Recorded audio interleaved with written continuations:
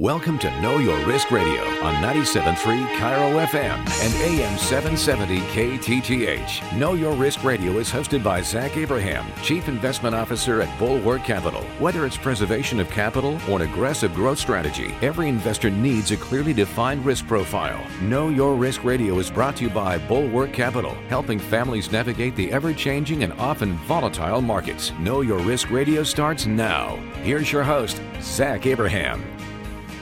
And we are back. Thank you so much for joining us for yet another of the most scintillating hours in radio.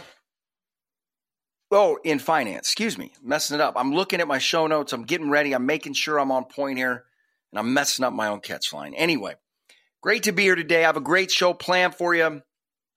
Lot to discuss. It's not, not a lot really happened. But just some fascinating. It just continues. You overuse that word. People are like, might think I'm devaluating it. Zach, everything can't. I don't think there's much about this market that I don't find fascinating right now. Setting aside the valuation discussion about NVIDIA, it's amazing to watch a company that large grow revenue and profit that fast. I think it's probably incomparable to anything we've ever seen. That's fascinating to me. The position that the Federal Reserve in is fascinating to me. And we're going to talk about that more in the whole, blast off and the catch, or what we need to be careful about considering the blast off. We're going to talk about that position that the Federal Reserve in, just because, for 15 years. Right, the answer to every single problem has been to print. Think of the European debt crisis, right? Think of, what was it, the oil crash in 2014. They didn't really have to print because of that. But they're running QT the whole time. QE the whole time. But you just seen it over and over and over. And you go back and look at it. It's. From Operation Twist, where they were trying to, what were they doing? They were selling off the front end and buying the long bond, or maybe it was the inverse. Anyway, it was a strategic form of QE. Obviously, we know about the COVID interventions. I kind of see what happened at the end of 2018 as an intervention, right? They were starting to get off the zero bound as far as interest rates were concerned. And then the market freak out and they reverse course, right? And so we know what the playbook is. And what I've argued for a long time about the Fed is, if you think, we can focus on the printing side of what the Fed does, right? Printing stuff, and then quantitative easing, stepping in and buying it. And then, in COVID, in my opinion, going off the rails. Technically, they weren't breaking the law. And I wrongly argued at the time that I thought they were. And I still think there's more nuance there. I think but look, regardless, if there's nuance there, they dance through the nuance. So I can't sit there and say that they broke the law by buying fallen angels and CLOs and all the other stuff that they bought during COVID. My point is that we know the playbook, and I've said this for years, right? When something bad happens, when something untoward as far as they're concerned occurs or takes place, they're not going to sit back and let people reap the whirlwind, right? They're not going to do that. And the reason why we argue constantly and have for years that they'll continue to do that is because I think a simple way to think about what the Fed and central banks have been doing is basically just muting out macro forces, right? That's effectively what they've been doing. So a macroeconomic wind, or, and when I say macro, oil going up to 130 is a big macro headwind. It's a tax on everybody, right? So that's what I mean by a macro wind. And anytime something has happened, whether it be defaults or whether it be whatever, COVID, what do they, right? Printing in one way or the other. Well, they didn't last year. Yes, they did, right? Yeah, they raised rates, but then they launched BTFP, the Bank Term Funding Plan, and pumped another $350 billion liquidity into it. So my whole point is saying that one bailout or one intervention begets another, because what all you've done when you print over something is you've just kind of morphed the problem and pushed it down the road. But the issue is then, right, everybody go, oh, it's back to normal. Well, yeah, but that's another kind of fake influence part that you've jacked the market up on. And my point is that one of the primary I think it's one of the primary reasons, and I think innovations in tech and all the cool things that have happened over the last 15 years would have surely driven things higher too. But I'm just saying, I think it's really hard to ignore that a big story or a big factor over the last 15 years has not been central bank involvement. And like I said, just at a principle level, effectively what they're doing is, right, pushing off real world consequences. And so in a philosophical way, if you think about it, by definition, you're making a system increasingly brittle over time, right? Because it's not having to defend itself. It's not having to manage. And look, I will go down believing that this played a big role in what happened with banks last year, and the need to put out that bank term funding plan in the first place. Now, I think the biggest part of it was the fact that they didn't have a choice, right? Because of zero interest rate policy, the banks didn't really have a choice to buy anything else, right? I mean, they got to have bonds, right? They got to do that, right? So when you artificially drop rates to zero, you're going to have a lot of low yielding debt. It just is what it is. So that was certainly, that was the driver of the issue. But the funny thing about it, and like I said at the time, this is not a surprise. Like a risk manager at a bank, if you've got that much duration on your balance sheet at that low a rate, the minute inflation picks up, you should be cued. Like, I mean, right? Like, if you're a risk manager at a bank, what are you paying attention to? Right? The value of your collateral is kind of a big deal. So but literally, when you have a central bank that has the ability to print money and just paper over every problem, it doesn't shock me that at the end of that, you see big lapses in risk management. And so this goes again into what I'm saying is that the more and more they mute these real world ramifications, the more and more they mute these real world wins, the more brittle they make the system by default. Now, not everybody, right? There were some banks that were doing a good job. There were certain banks that were prepared for that, that it didn't hit them at all because they saw it coming and they did their job. Right? I think we got to be careful. Oh, it's all bad or it's all good. There's obviously nuance in all of these discussions, but it's anyway. So we got here by me talking about how fascinating I think it all is, and I do think it's fascinating because, in our opinion, you're coming up against somewhat of a wall here, and we're going to get into this a little bit later and talk about it at greater length, but it appears to me, and again, this isn't new if you've been listening to the show, but it appears to me that the Fed is in a bit of a quandary, or it certainly looks like they're going to be. And the thing about the commercial real estate issue is I just don't really see anything that would flip it other than drastically lower rates, which the Fed can't do right now. I mean, you wouldn't think they could do it when you look at the stock market, when you look at inflation ticking back up again. What is it now, 3 months in a row? Which is not like, look, I'm not sounding the alarm bell, but, a year ago when they did BTFP, we were sitting there going, great, there go the interest rate cuts. You just washed them. You just sterilized them. You just pumped all that money into the system and you just sterilized those rate cuts. And here we are. And again, why that was scary at the time and what we were advocating at the time is just take your medicine, jack the rates, throw a little bit out there, but let this hurt a little bit. You need the economy to slow down. You don't want a bunch of banks to blow up, but you can do it in a way where you were injecting less liquidity. You could have limited banks. You could have looked at their balance sheets and said, okay, you can do it this much. Because then, surprise, surprise, it came out banks were taking advantage of it. And I don't know. I don't know exactly how they're taking advantage of it, but I feel like I've got a pretty good hint, meaning let's go take a long shot on duration. And if rates move against us, we could just sell them right back at par value and try it again. I'm assuming that's probably what it was. Maybe there's restrictions there, but I know one of the reasons they pulled it was because they said banks were taking advantage of it. And that's kind of it. I mean, it would allow you to take some pretty good gambles on duration, right? If you can turn around and just sell it back at par to the BTFP. Also, like, take some leverage shots at it. So maybe that's what they're doing. Maybe they weren't. I don't know. I want to get Steve. I was supposed to have Steve. I was trying to get where we were supposed to have Steve Mirren on again, PhD economist from Harvard that worked at the Treasury. And hopefully we can get him on back in the next week or two to discuss that, because he knows a lot more of these mechanisms. But anyway, let's continue in the market update here. So obviously the big story of the week was NVIDIA. That, to me, I'm going to use the word again, fascinating. Why?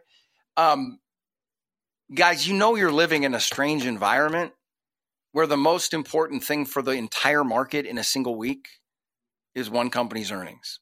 People are like, well, Zach, but it's yeah, I get all that, guys. But as a percentage of the entire economy, we're not talking about a very, very big slice. Now, that being said, NVIDIA's market cap is now what is that, 8% of the entire size of our economy, which is staggering. But make no mistake, even when guys like us, we hear me sitting there saying it's overvalued, it is. But man, like I said, the growth is unbelievable. Again, fascinating. We're living in an extraordinarily unique time. I would actually, I got to have Chase look that up on our Bloomberg terminal. He's got to know, or it's got to be on Bloomberg. Everything's on Bloomberg. But I would like to know if there was ever a company that was in the, let's say, the top 20 in the S&P 500 that went on a revenue and profit ramp like that in that short a period of time. I've got to believe no. Right? So it is pretty incredible. At the same time, it does harken you back to some words of Uncle Warren, right? Where, the old adage, there's no such thing as bad assets, there's just bad prices. Right? Which, you'd have the greatest asset in the world, and if you buy it for too much, not a good investment. You have the worst asset in the world, you buy it at the right price, it could be a phenomenal investment. And that's the issue that I've got, is you just look at so many of these, even great companies like NVIDIA, you just look at it and go, again, uninvestable. But at the same time, the quarterly results were incredible. You're just playing with fire. And I just think there's so many other ways. And it's really weird how people do this. And it's why we get hurt in investing.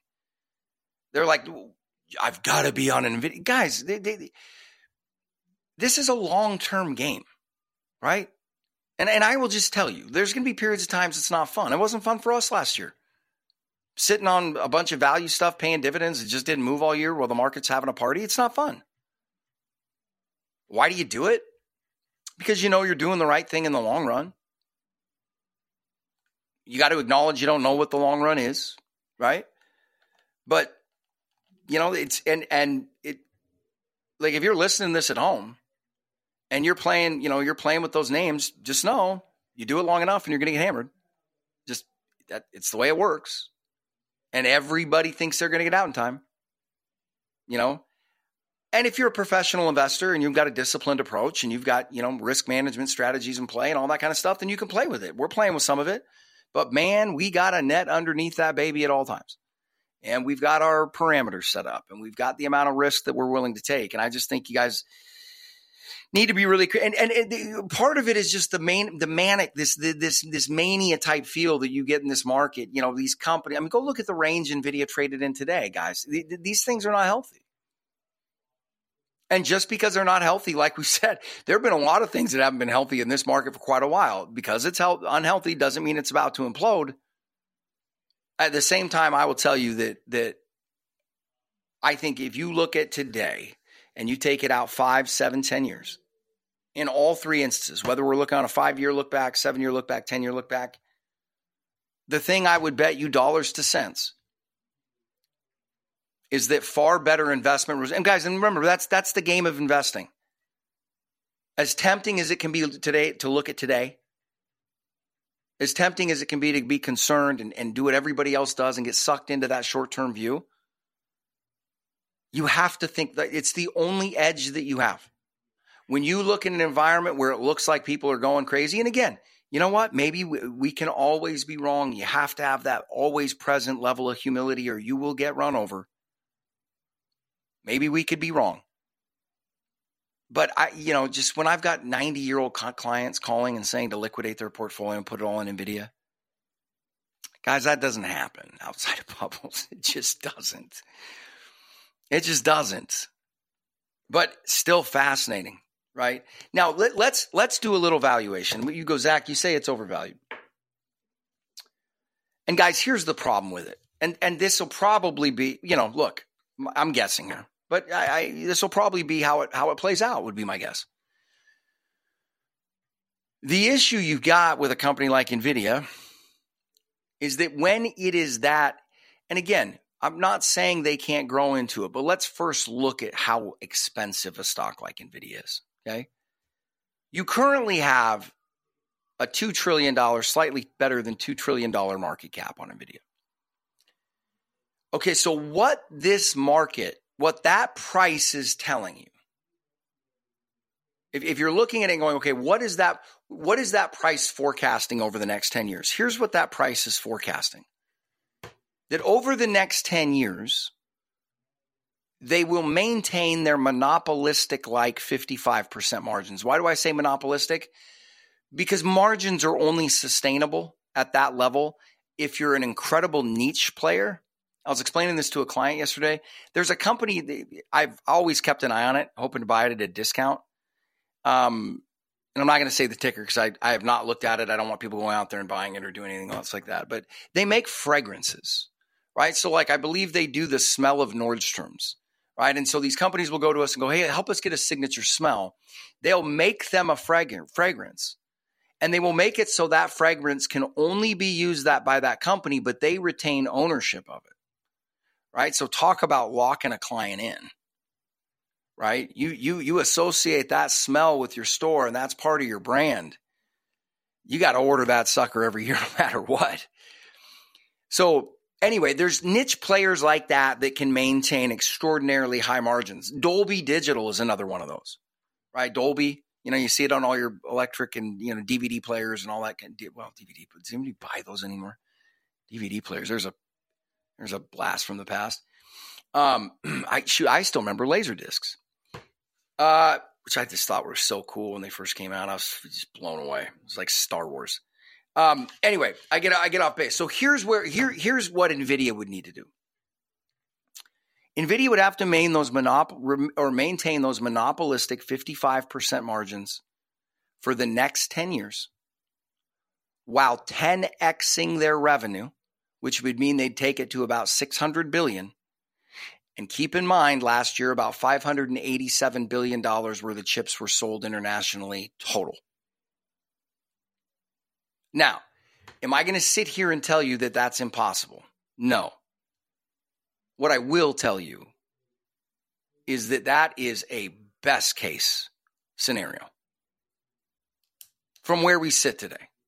I could be wrong, but that is a extraordinary. And to sit there, and here's the issue. Here's why I call it uninvestable. It's not because I'm sure it's going to go down.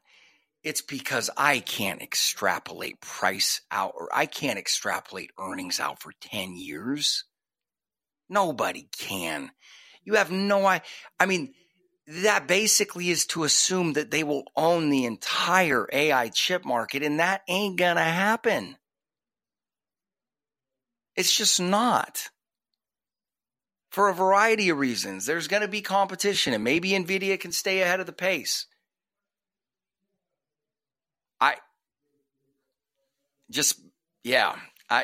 It kind of reminds me of Tesla a little bit, like this assumption that there won't be competition, but there will be.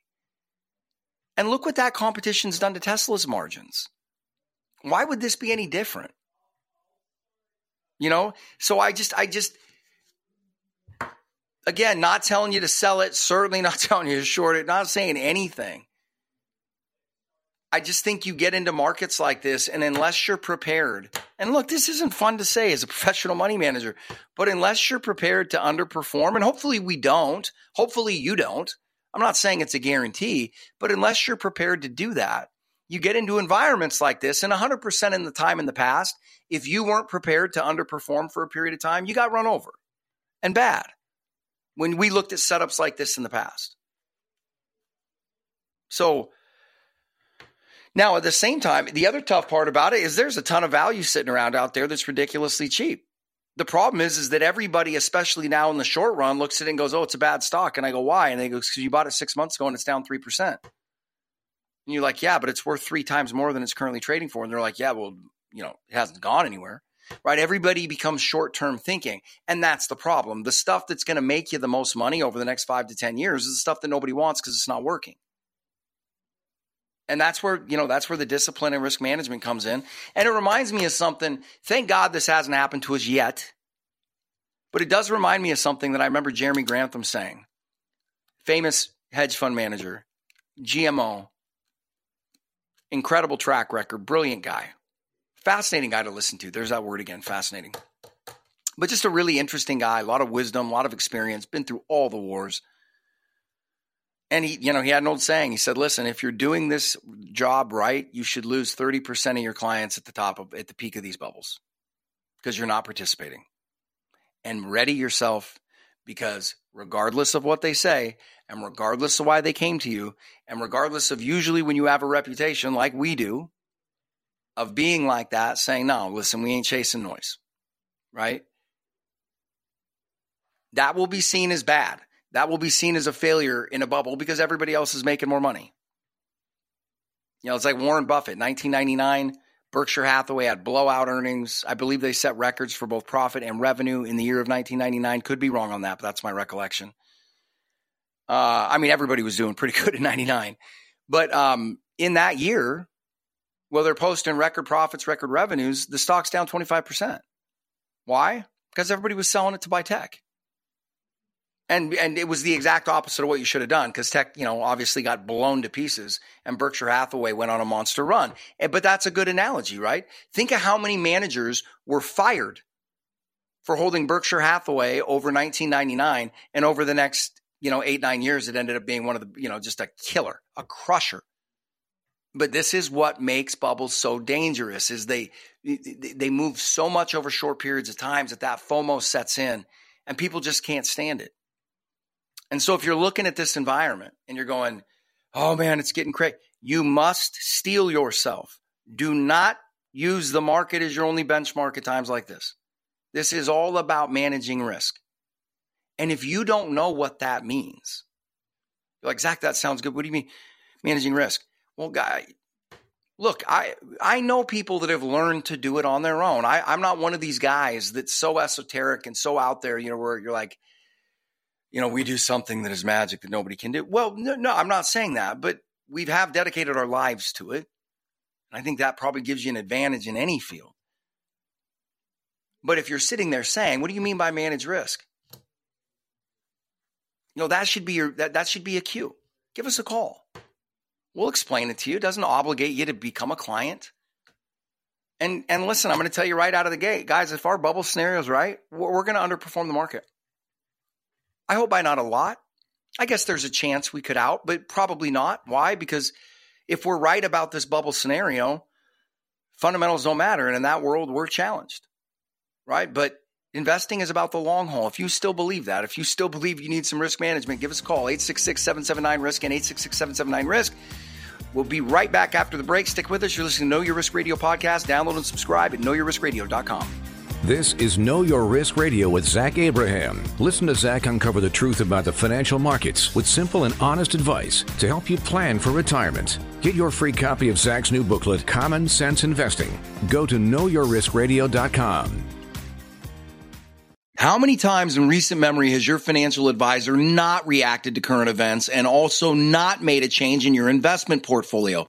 Now, think about all the volatile events during that time that have threatened your retirement. That's Zach Abraham, Chief Investment Officer at Bulwark Capital and host of the Know Your Risk Radio podcast. Todd, we talk about it all the time. Risk management. It's our number one focus. We actively manage every portfolio daily, looking for opportunities to lower risk, lower cost, and give you as much upside as possible. Let us show you how Bulwark's risk management strategy can protect that retirement you've worked so hard for. This is exactly why you need Zach and Bulwark Capital in your corner. You only get one retirement. Learn how Bulwark does it with their free common sense investing guide. Call 866-779-RISK or simply go to knowyourriskradio.com. That's 866-779-RISK or go to knowyourriskradio.com. Investment advisory services offered through Tech Financial LLC and SEC registered investment advisor.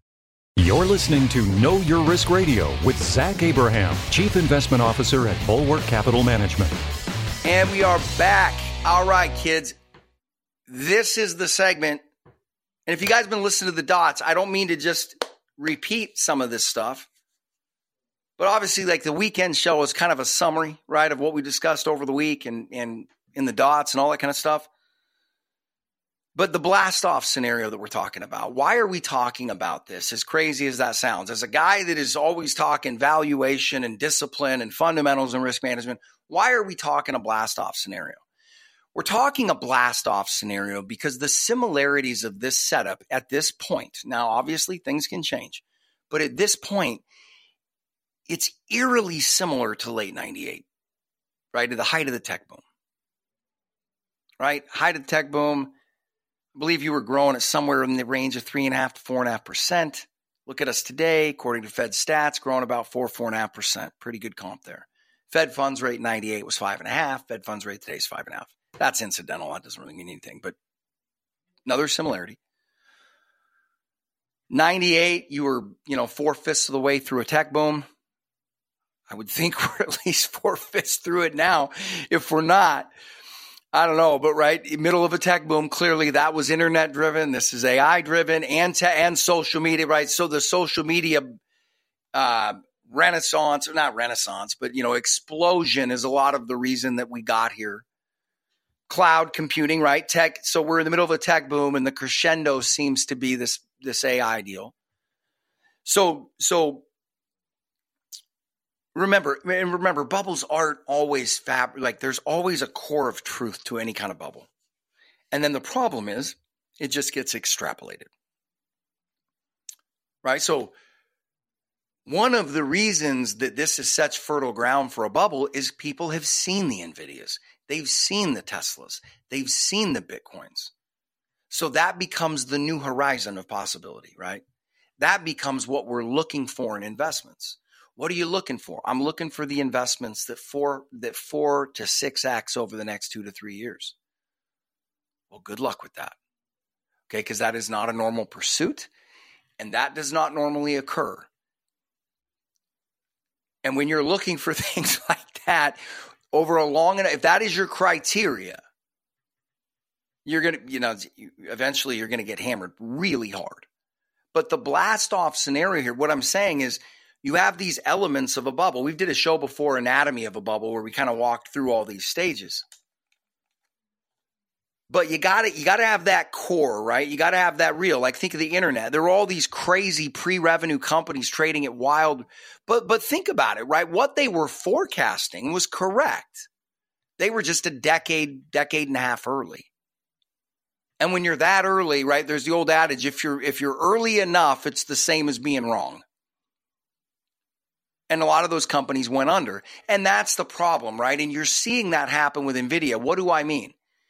Companies that are even have the slightest correlation or claim to have a correlation to AI or to NVIDIA are rising rapidly on NVIDIA's numbers rather than their own. Now, some of those companies may very well benefit, but I will flat out guarantee you there's going to be a lot that are going up that shouldn't. It's just right. The investing public sees it correlated somehow with NVIDIA and AI, and then boom, right? It goes through the roof. So, but so you got all these, got this real stuff. Then on top of it, in this scenario, and this is a little bit unlike then, which is one of the reasons why I think it could be even crazier. The fiscal situation was very different. In 1999, right? 1999, we balanced the budget. Today, we're running deficits that are virtually 7% the size of the economy. We're running $2.2 trillion deficits. And remember, when that much government spending is going in, I kind of view that as gasoline. right? So in that way, I kind of think you could make an argument that there's even more fuel to an upward explosion in the market than there was in 98, 99. But here was the real kicker. I also believe in 98, 99, you had inflation trailing up, like it wasn't out of control or anything, but you had inflation trailing up. So the setup, if you look at economically, the growth rates were similar. Markets were being driven by very similar dynamics and being driven by tech, right? The new emerging technology at that point was internet. Today it's AI. You had these companies at the top that were seen as unbeatable, the Microsofts of the world, the Ciscos of the world then. Now it's Microsoft again, trading at even a steeper valuation than it was back then, at least on a price to sales basis. They're a behemoth too, throwing off unbelievable amounts of profit. But, the similarities are so striking. And here to me is the other one that is so striking. And for those of you that are listening to this, what am I pointing to? Well, in 98, you had already come off a really awesome big market run, again, driven by, internet and all that other kind of stuff. And then in 99, the NASDAQ doubled. Boom. Right? People, home gamers, there were stories. I remember one of the jobs I did working my way through school was selling boats. And one of the guys there, nice guy, was there and got talking about his life. And in 99, early 2000, he was set to retire. And he told himself that when his 401k or his IRA, maybe it was IRA, hit $1 million, he was out and he's going to pull the trigger. Well, his IRA got up to $1 million. He didn't pull the trigger.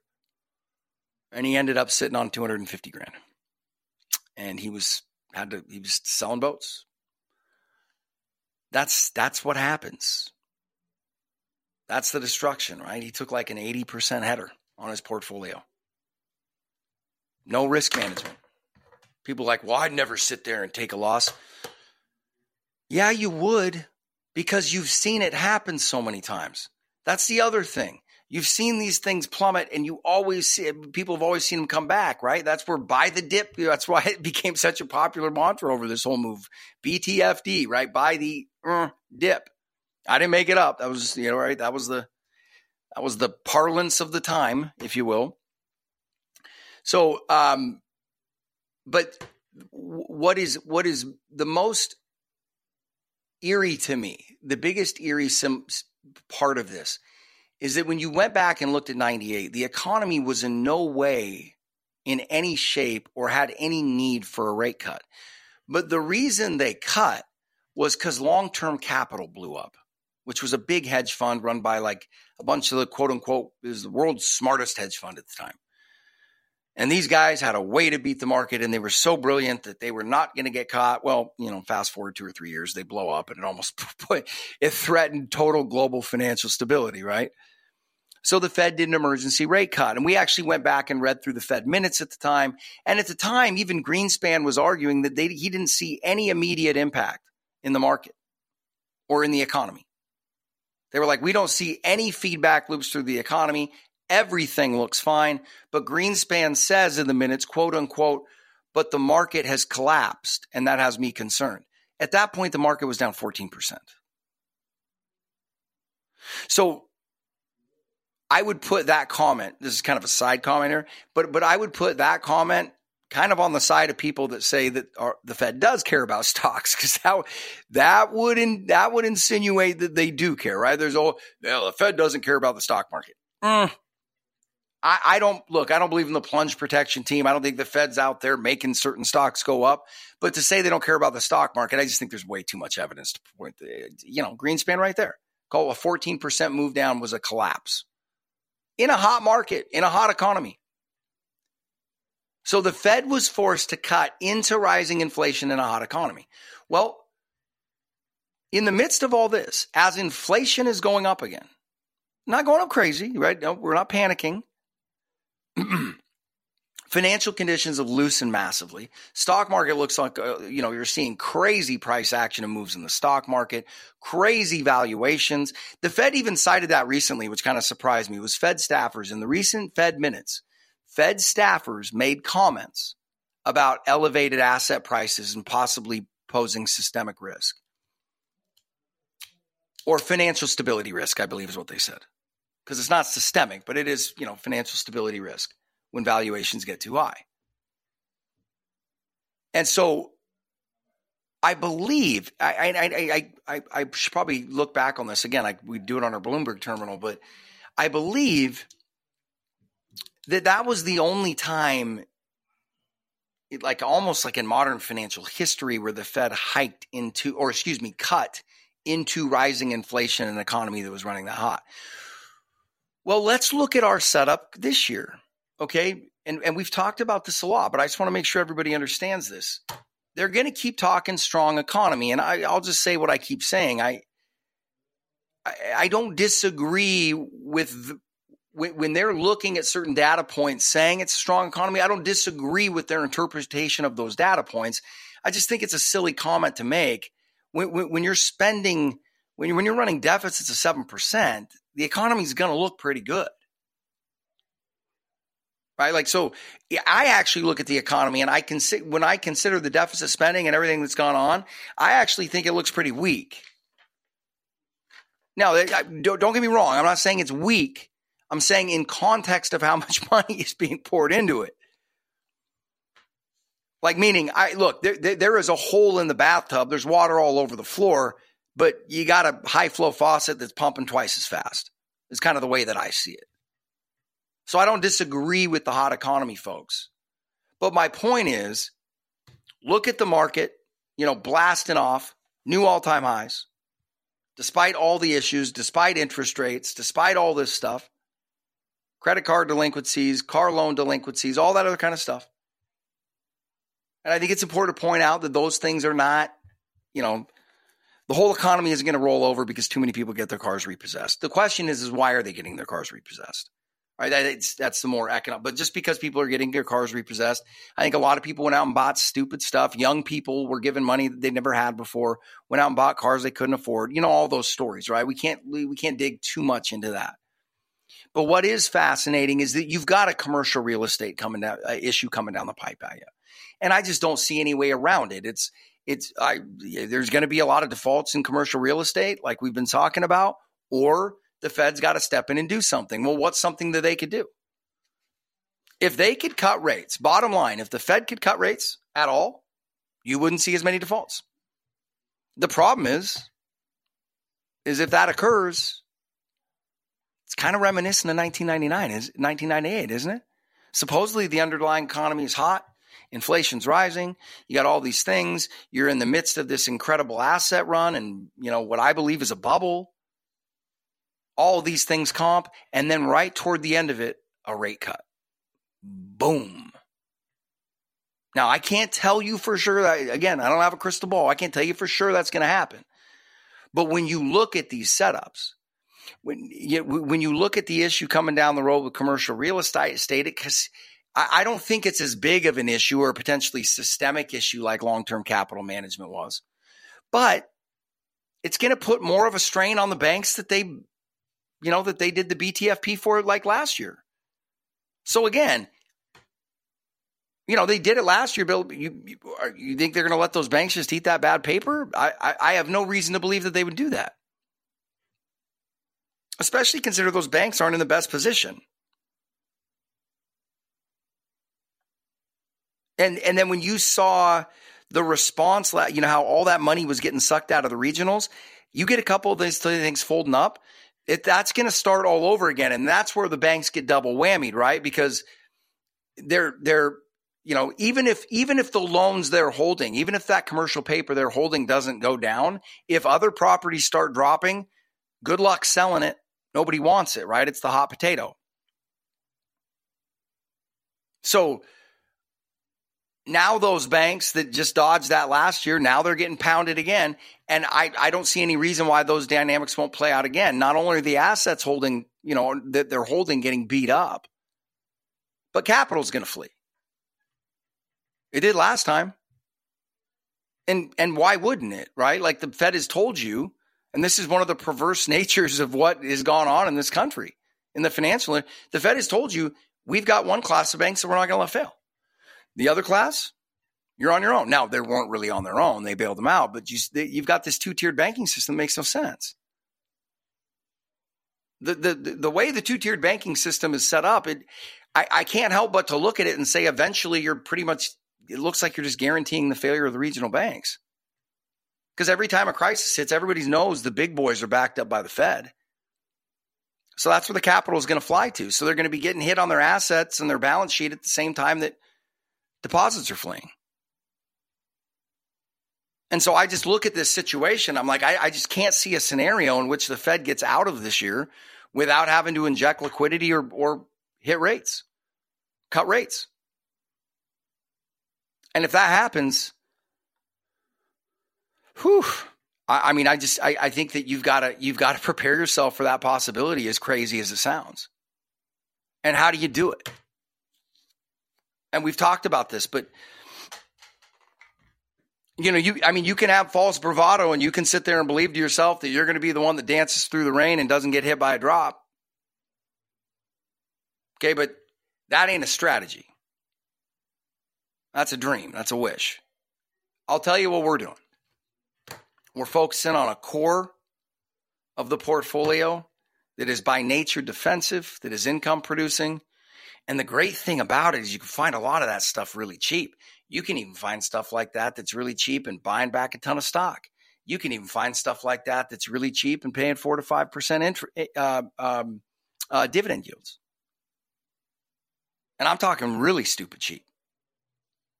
And then what we're going to do, we're working on this right now. We're working on approval. I mean, we do this anyway in the portfolio, but because of this craziness, because of this level of craziness and this incessant upward push,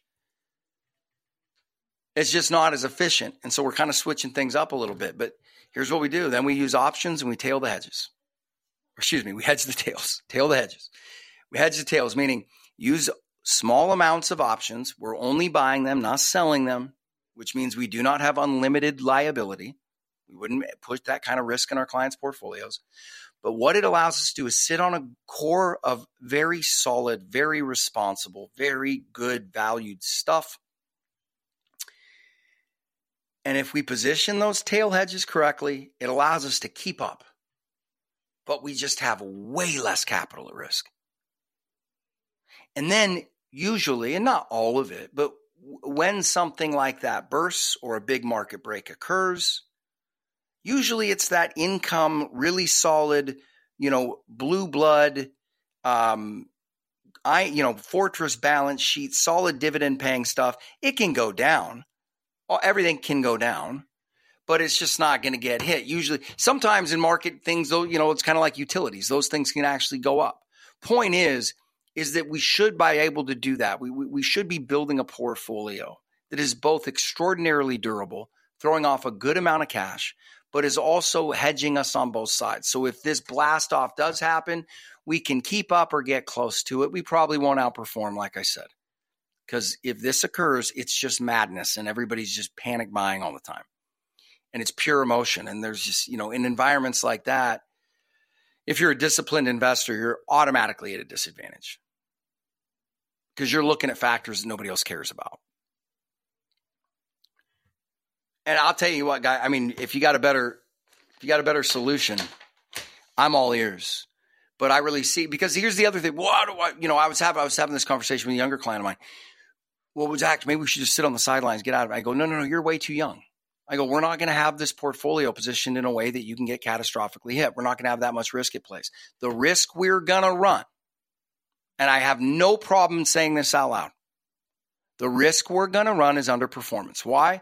Because in investing, whether you know it or not, you're always embracing one of two risks. You're either embracing the risk of financial ruin or you're embracing the risk of underperformance. When you manage retirement money like we do in a crazy environment like this, I have no problem embracing the risk of underperformance.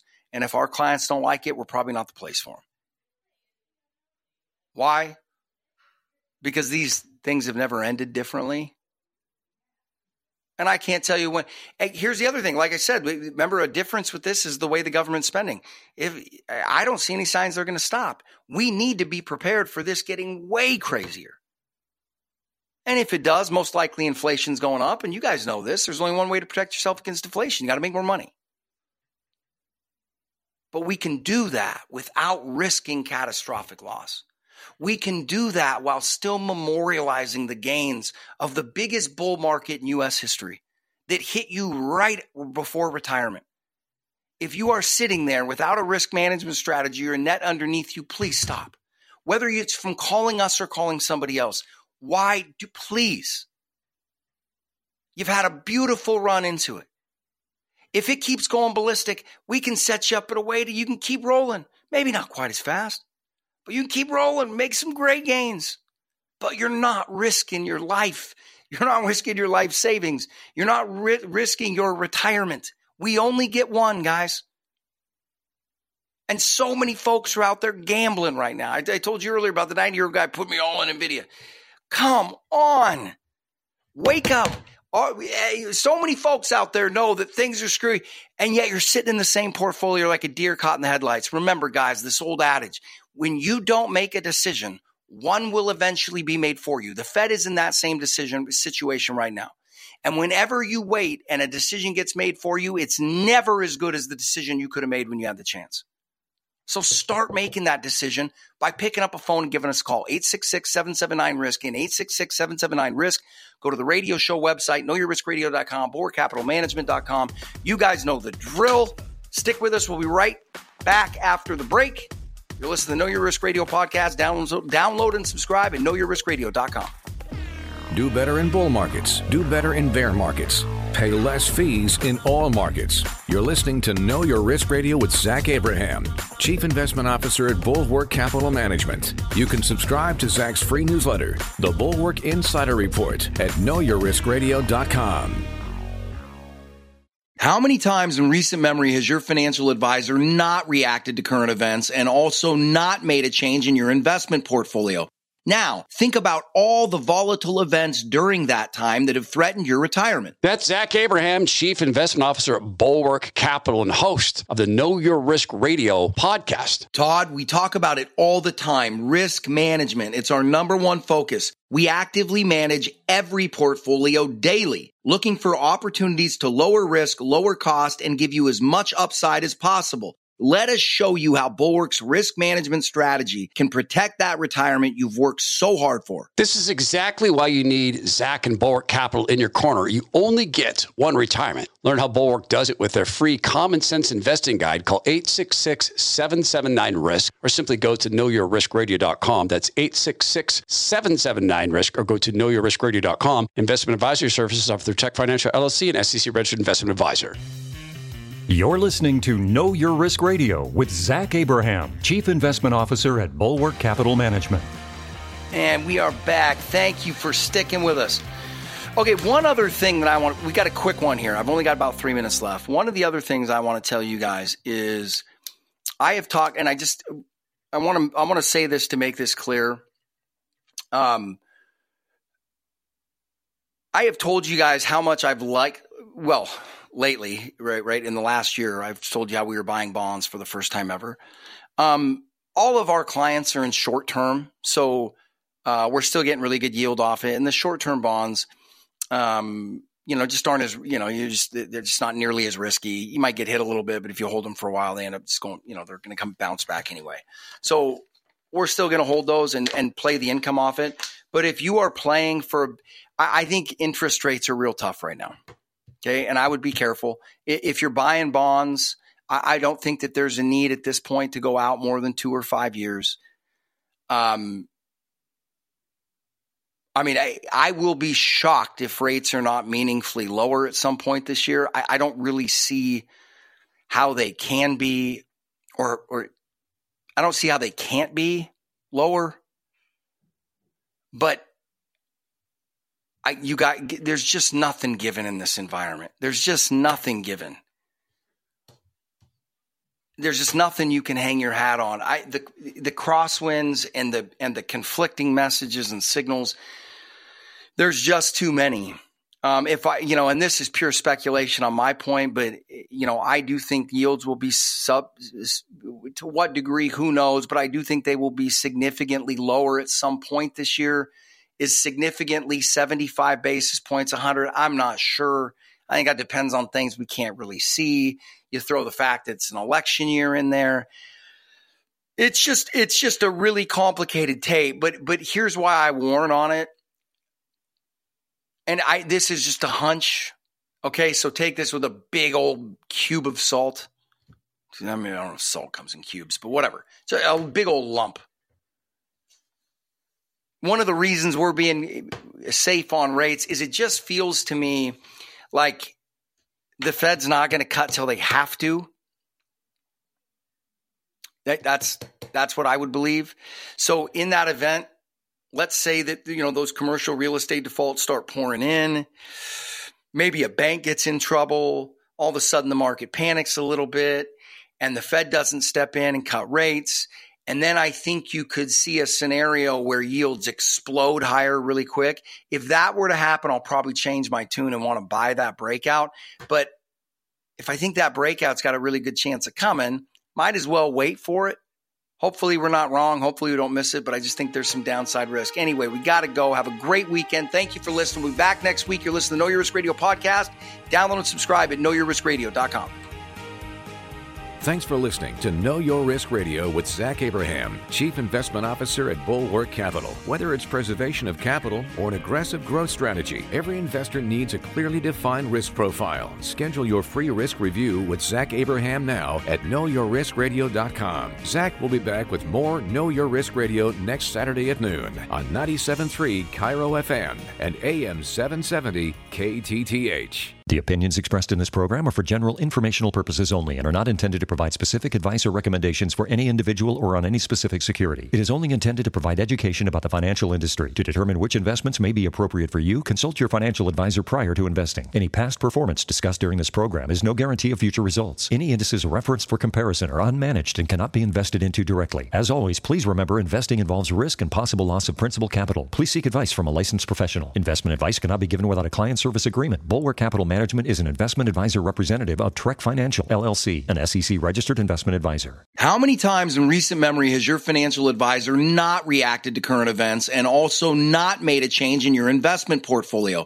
Now, think about all the volatile events during that time that have threatened your retirement. That's Zach Abraham, Chief Investment Officer at Bulwark Capital and host of the Know Your Risk Radio podcast. Todd, we talk about it all the time. Risk management. It's our number one focus. We actively manage every portfolio daily, looking for opportunities to lower risk, lower cost, and give you as much upside as possible. Let us show you how Bulwark's risk management strategy can protect that retirement you've worked so hard for. This is exactly why you need Zach and Bulwark Capital in your corner. You only get one retirement. Learn how Bulwark does it with their free common sense investing guide. Call 866-779-RISK or simply go to knowyourriskradio.com. That's 866-779-RISK or go to knowyourriskradio.com. Investment advisory services offered through Tech Financial LLC and SEC registered investment advisor.